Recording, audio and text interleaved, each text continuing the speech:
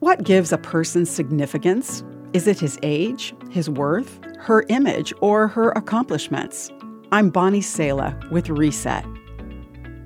In some cultures, wisdom and significance come with age. No, net worth is the measure of a man, a company CEO might say.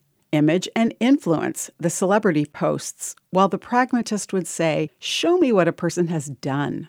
How does God view us? What measure does he use in determining the true measure of a person? You can start with these words from Scripture. O people, the Lord has told you what is good, and this is what he requires of you, to do what is right, to love mercy, and to walk humbly with your God. God's perspective is certainly a different perspective from ours.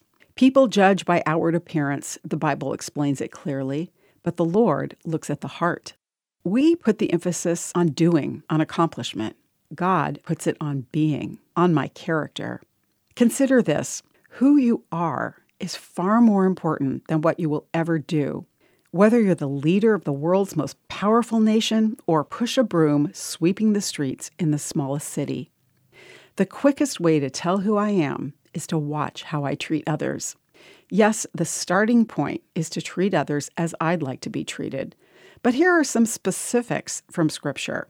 Be kind, tenderhearted, forgiving one another, and always consider one another as more important than yourself. What gives a person significance? The measure of a man, said Dwight L. Moody, is not how many servants he has, but how many men he serves. I'm Bonnie Sala with Reset. To hear this again, read or share this, or to find more resources like this, visit guidelines.org.